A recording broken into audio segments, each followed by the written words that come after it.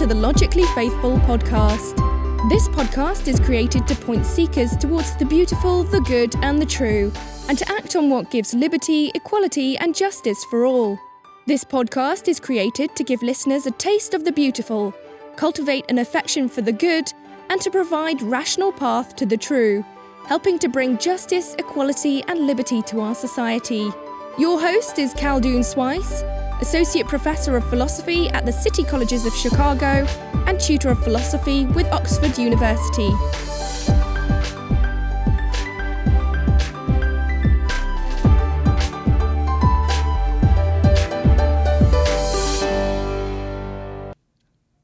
Well, welcome back to the Logically Faithful podcast. Now we are continuing our interview with Jim Wallis. I hope you'll tune in, and I look forward to getting your feedback on the iTunes website. You're welcome to sign up at the logicallyfaithful.com, where you'll receive a free ebook on the blind spots of science, 10 things we cannot prove with science alone. I look forward to getting your feedback and look forward to hearing from you. Okay, let's go ahead and get started. So at the end of the day, okay, I'm sorry. At the end of the day, I have to make a decision. I have to either jump into this light or this darkness to, based on the evidence that I have. I have to make a decision. That's right. I can't just stand there. And by the way, just standing there saying I won't make a decision is itself a form of a decision, is it not? That's right. Exactly. That's why we don't want jurors. We don't want jurors who will hang the jury because they won't make a decision. Right. And so we are trying to also do the same thing with jury selection. Yeah. Okay. So I can evaluate the evidence, and I have to from there make a reasonable position, a reasonable choice of where I'm going to go with this. And that's based on some kind of trust and the authority of the witness and the authority of the evidence, and of course a form of faith that I have to move forward in. I know that's the case with my wife and I. I'm sure you can attest to that.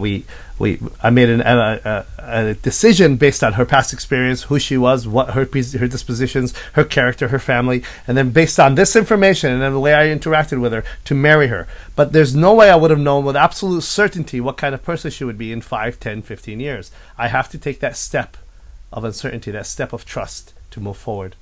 And isn't that where that's where it gets kind of tricky. Let's I think it's our definition of faith, right? I mean, I think there's three ways to hold a belief relative to evidence, if you ask me. One is that you hold a belief for which there is evidence to the contrary, but you don't care.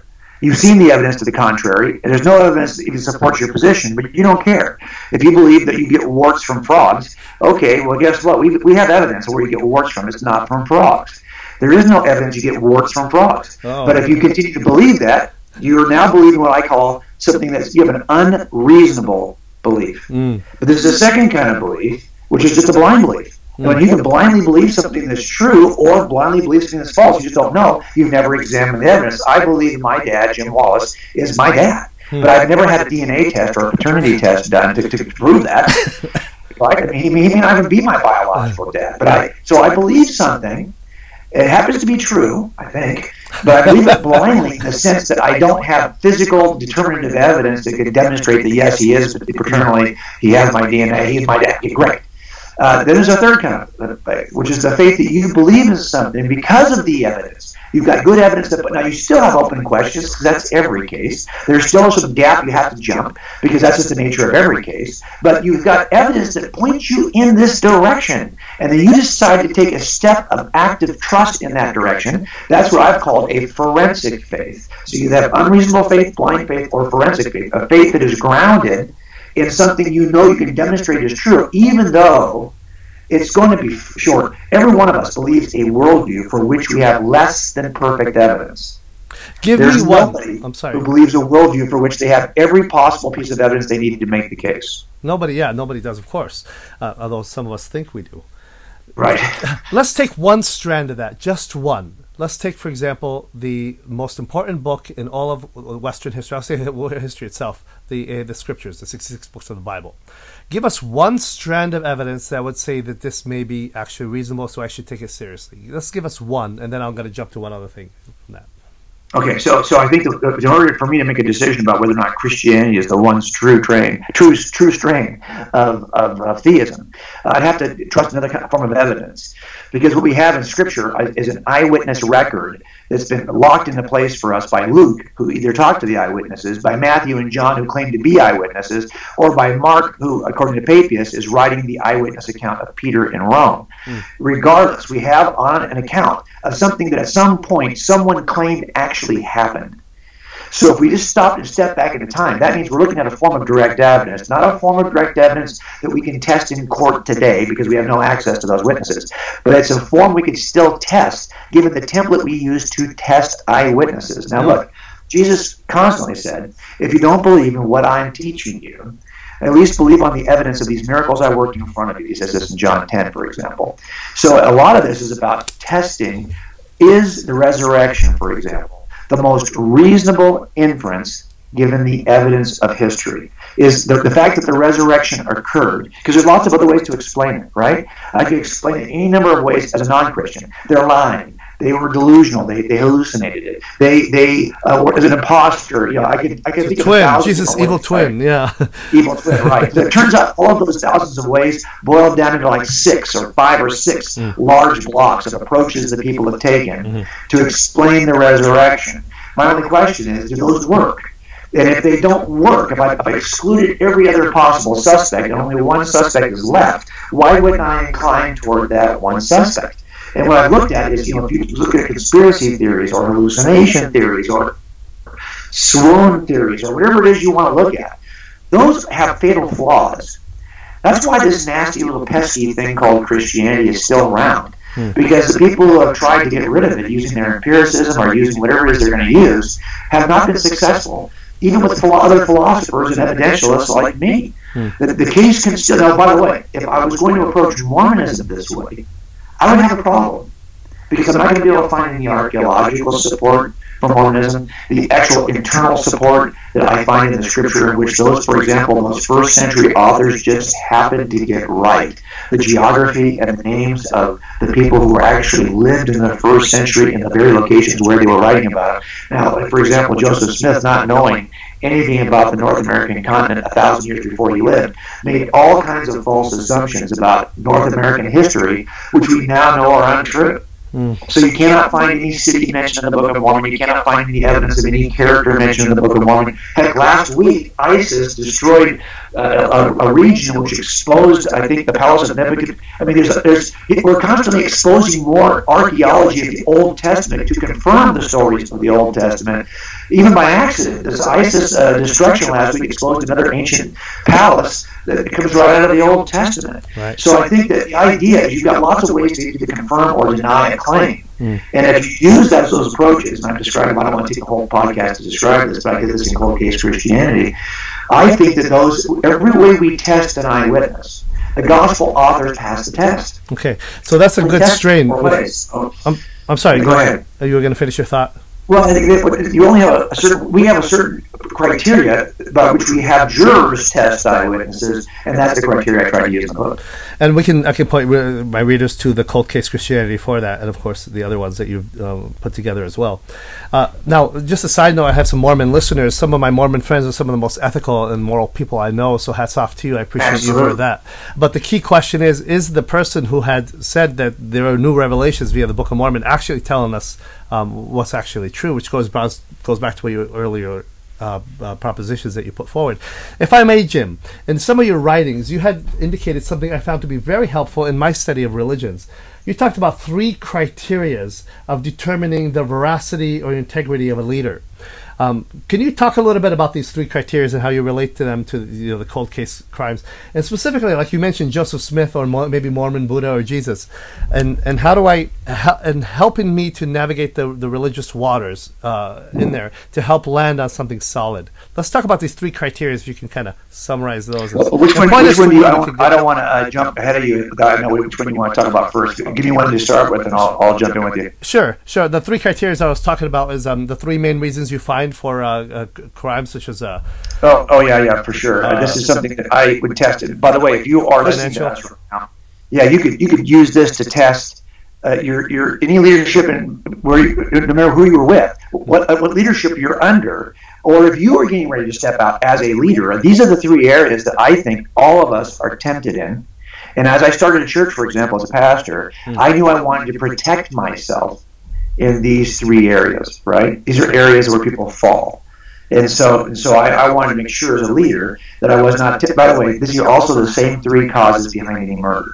People do murders for these three reasons. People only do thefts, or they only lie for these three reasons. Any sin you've ever committed as a human being, you only committed for one of these three reasons. And so I think that leaders have to master these three areas of their lives. And the first, of course, is financial greed. A lot of crimes are done for financial greed. And as a leader, I have to take that equation out. If the reason why I'm doing this is because I think there is some financial gain in it, I'm probably doing it for the wrong reason. So I want to make sure, as a pastor, for example, I started a church that had no bills. I could do it for free, and I wanted to be able to do it for free, to take that dimension out. There's no way I can abuse the money issue if there's no money in it. If every dime that we collect as a church, I call this free church. So I took my garage, I blew it out, I put in 50 chairs. I had a church of 50 for 6 years. And that church of 50 was really an effective, I thought, voice in our community, because every dime we raised, and I wanted our people to be delirious, cheerful givers, we gave to causes, the local causes that we thought needed help. Just didn't have the financial wherewithal to go forward. We wanted to be able to supply that money. We don't need it. We wanted to give it away. So 100% of tithes was given to charitable organizations, just not ours. The second thing, of course, is relational or sexual lust. That is a dimension that also creates all kinds of bad behavior, and leaders have to protect themselves from those temptations. I mean, you get into a position where the opportunities are going to be there. You have to be the kind of person who already knows, who's already grounded in God's Word, already grounded in the character of Jesus, already grounded. And so one simple precaution that leaders can take is to I did everything with my wife in my head. I mean, Susie and I did everything together. Even now, as we're writing children's books, we do these things together. We travel together. We do all these things because we know that that's going to take that opportunity, and temptation is not. We're not going to allow it even to be seated. We're not going to allow it to even begin. And the last one, of course, is power. The pursuit of power. Powers, and these are all, by the way, in 1 John. Although I didn't learn about them in 1 John. I learned about them just working in criminal cases, but then I discovered them in 1 John. I go, wait a minute, I've been doing this for 25 years, and some dude with this thousands of years ago. It's irritating. So anyway, the point is, but power is something you got to protect yourself from. So we decided that the church would never be bigger than 50, and when it gets to 60, you plant another church. And by the way, you have no authority or leadership over that second church. That just goes, and they start another church on their own. And so you know that you are never going to be in a position of power greater than the 50-person church you've got today. So if you're chasing power, you've also taken that dimension out. And then applying these three. Okay. I'm sorry, go ahead, finish your point. Why just three? I've always grounded them, to be honest, in what I saw were, the crimes that were motivated by these the big three. I mean, that's really where it came from for me. Now, look, there's another way of looking at this, right? I always talk about how you effectively then act as a leader. That's different. That's about plan and proximity and unpretentiousness, right? But I mean, as far as the characters of a leader, they also can be twisted to be the characters of a criminal or the characters of an abuser. So these are the characteristics, these are the things that weigh on us. These are the temptations we face and the ways that we can shine if we master these three areas. And if you were to take a look at the biggest leaders in world religious leaders in history, such as Buddha, maybe Moses and Jesus, of course, Islam, Christianity, Judaism, and you were to compare the characteristics of the leaders there. Now, I know when you throw Buddha into the mix, you get into an interesting conundrum there because power and wealth. Of course, he denounced all these things as a leader. Buddha did, and of course, and other areas. But when you start looking at people like Muhammad or Joseph Smith, could you touch on how would they fare? It's nice, right? Because I've got family too. They're all LDS. I got 6 brothers and sisters who were raised Mormon. So I'm always, sensitive to the fact that you're absolutely right. I mean, I think that the Mormon family I have and friends that I have, and I spent a lot of time working in Salt Lake City and Mount Manti, Utah, and places in Utah. are, without a doubt, I don't think they're just some of the nicest people you know. I think they outperform Christians consistently. I'll just say that right now. They always do. I mean, if Christians would only behave as well as Mormons, I wonder how much difference we would have in our culture. Well, my Mormons tell me they are Christian. Well, there you go. Right, the question becomes: well, they're Christian if, for example, in the same way that Muslims are Christians. Islam presents Jesus as an important figure that is born of a virgin, that has very many similarities with the Jesus that we accept as Christians. But the problem, of course, is that the Muslim Christian is not God incarnate. That, and to be honest, either is the Mormon Jesus. He is a man who rose into godhood through his good works. And by the way, any group that salvation is dependent upon their good works will probably outwork you. Think about that. If your salvation is dependent upon your, and why is that offensive to God? Because whatever it is and whoever it is that saves you, that is your God. If you trust that Christ alone has the ability to save you, that Christ alone through his life, you borrow by accepting that atonement offered on the cross, that's a very different approach. How I put it this way.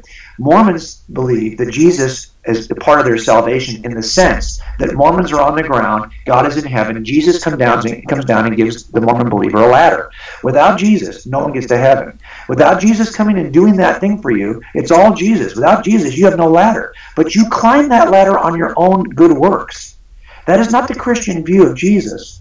In our view, Jesus drops a rappel line down and comes down and drags you up kicking and screaming because you could do nothing to climb your own ladder. It's all Jesus, all grace, all the power of God. That's the difference between these two worldviews. And they think you can climb the ladder. Yeah, and isn't it fascinating, Jim? Like, for example, in Plato's Republic, you have the parable of the cave, where the leader or the head of the cave actually has to go in there and drag the prisoner out into the sunlight. And this is echoed in all the pagan mythologies of the gospel, in all of them in shadow form. I find it to be just mesmerizing when I read about that. And how unique it is. Now let's go back to these qualities, characteristics. Yes. Now, again, the fact that you might have, by the way, all these three things, sex, money, and power, those three things form all of motive for crimes. So when I go into a crime scene and I see a dead person, I know I'm looking for somebody who benefited in the area of either sex, money, or power. That's who killed this guy. And so that's what we're looking for, okay? So it makes it very clear. That person in the end who I meet who is the real killer will have had a motive in one of those three areas. But you can have motive. We've all thought about these things. We've all had these ideas running in our heads. We don't act sometimes on our thinking, though.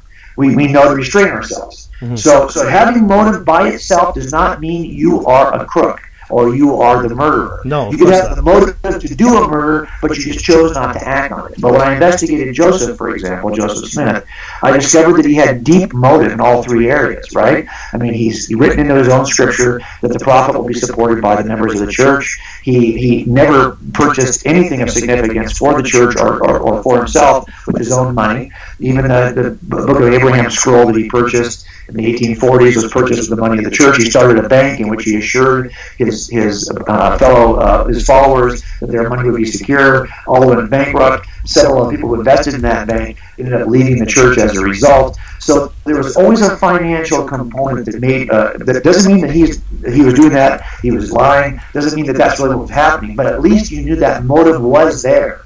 So was the motive of sex. You know, he wasn't a person who only had one wife. He had over 30 wives. Wow.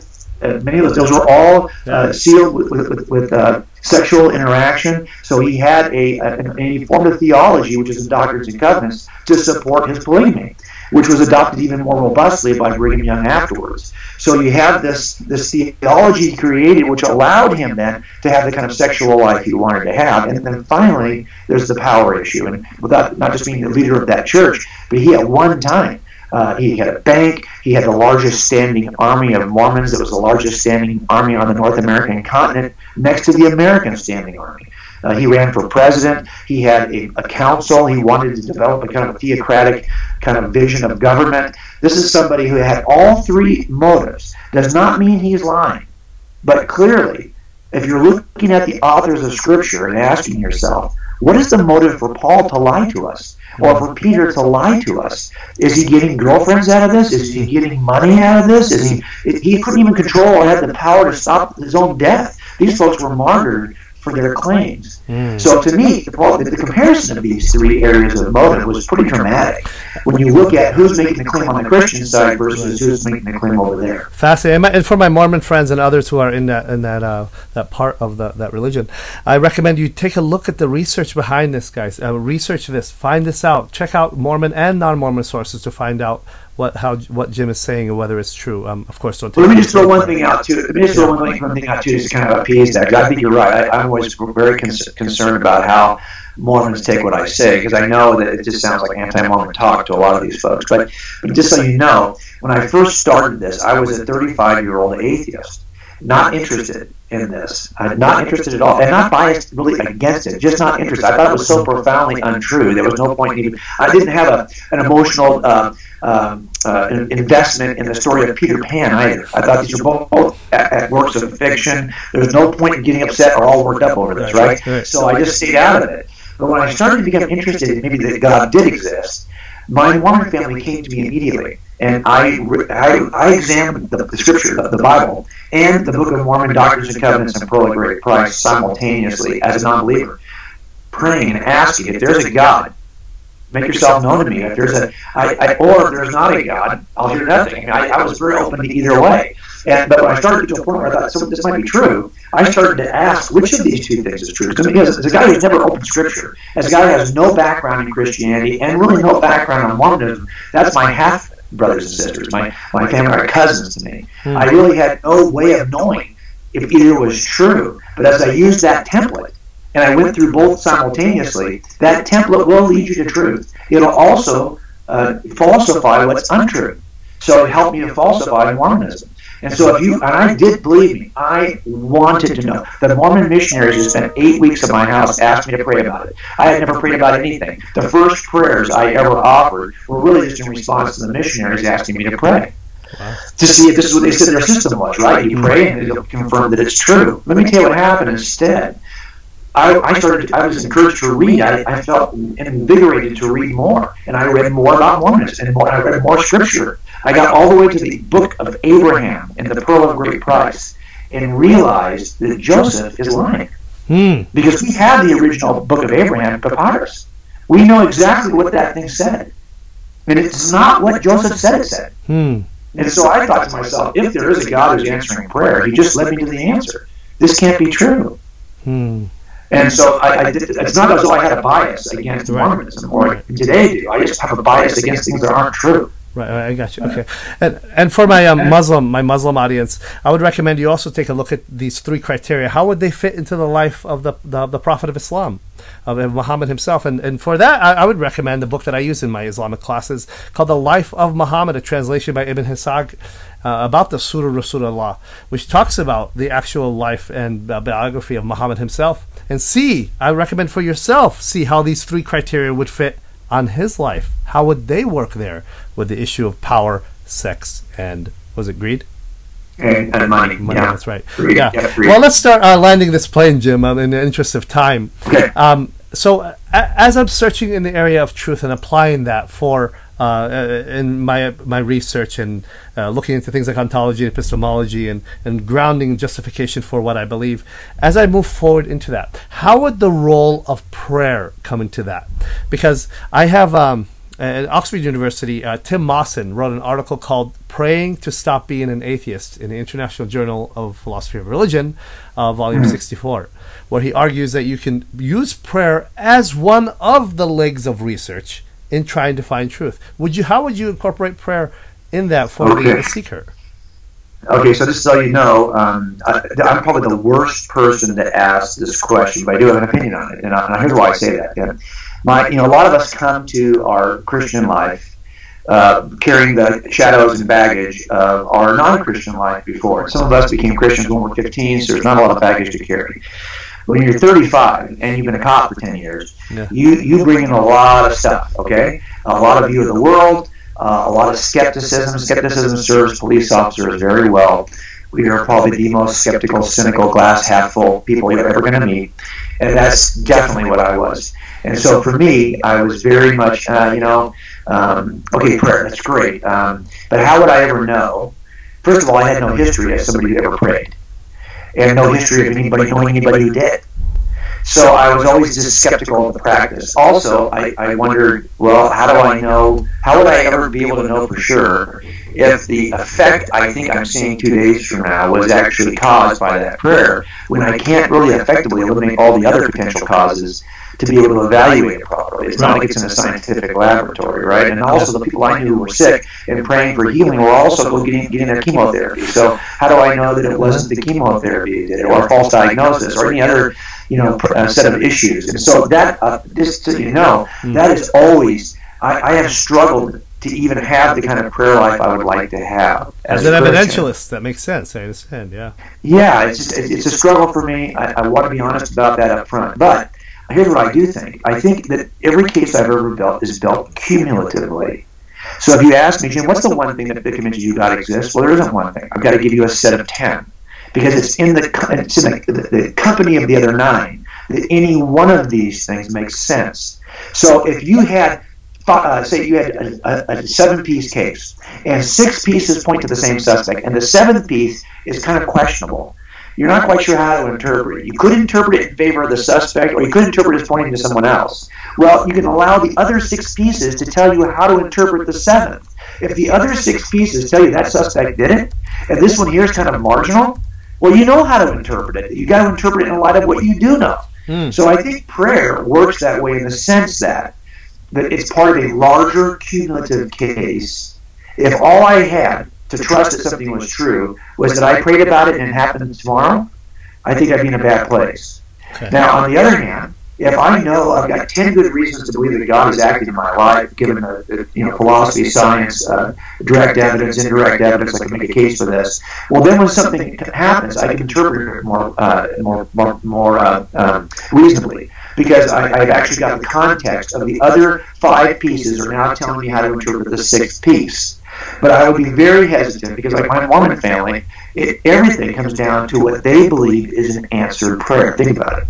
They read the Book of Mormon, and the key question is, pray about this. James tells us that anyone who lacks wisdom simply has to ask for it. That's a key verse for Mormons. They consistently go back to it. So they would say, all you have to do is pray about it. And then God will answer that prayer as to whether or not Joseph Smith, the prophet of God in the Book of Mormon, is true.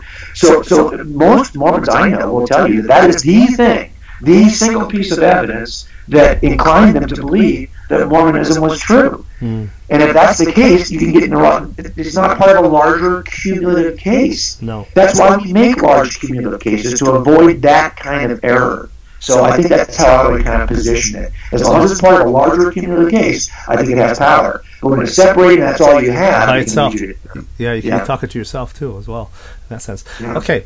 Well, I know in the book of Jeremiah, God says, if you seek me, you will find me, if you seek me with all your heart. And if there is a God, and he is omnipotent, omnipotent, and beneficent, I think the fact of the matter is, if we really do seek, I'm convinced we will find. Jim, I really appreciate you making the time and spending time with us today and of your busy schedule. Do you have any last words for us as we wrap this up? Well, I think what you just said is so powerful, right? So when you say, are you a seeker, what you really mean is, have you put down your presuppositional biases against the existence of God? And so many times when I talk to people about this, it's not that there's not enough evidence for God's existence. It's that they don't want there to be enough evidence for God's existence. And that's the thing that divides, I think, separates those who seek from those who don't. Am I willing to see this stuff that's been there all along that I really have been denying? And that's what it comes down to. Are you sure that you have laid down your presuppositional bias against God? Usually it's in the form of some form of anti-supernaturalism, right? I don't believe in miracles, anything supernatural. Suspend that doubt for a second. Just suspend that doubt. Ask the who question along with the what, when, where, why, and how question. If you'll just do that and give yourself a chance to get an answer, you'll see that the who answer is so much more satisfying than the what answer. So that's what we want to help people do, is to lay down their bias. And that answer, that who, has transformed my life. And I hope That's I right. have that to you as well for Jim. And of course, I'm speaking for my brother Jim as well. Again, Jim, thank you for your time. We really appreciate it. Yeah, thanks, brother. I appreciate it. It was awesome being with you. You too, man. All right, bye-bye. Bye. This is Cal Dude again. Thanks for being with me. Once again, ladies and gentlemen, if you did enjoy this podcast and you're getting something out of it, it would mean a lot to me if you would leave some feedback on the iTunes website. Give us a review there. That'll help us reach more people and expand our audience and help me continue doing what I'm doing. If you're interested in keeping in touch, go ahead and subscribe on the Logically Faithful website. Give your email there. There's a free ebook called 10 Things Science Cannot Do, which is yours free just for signing up, and you'll be getting free updates on current events that we are going to be covering. Thanks again. Go change the world, one life at a time.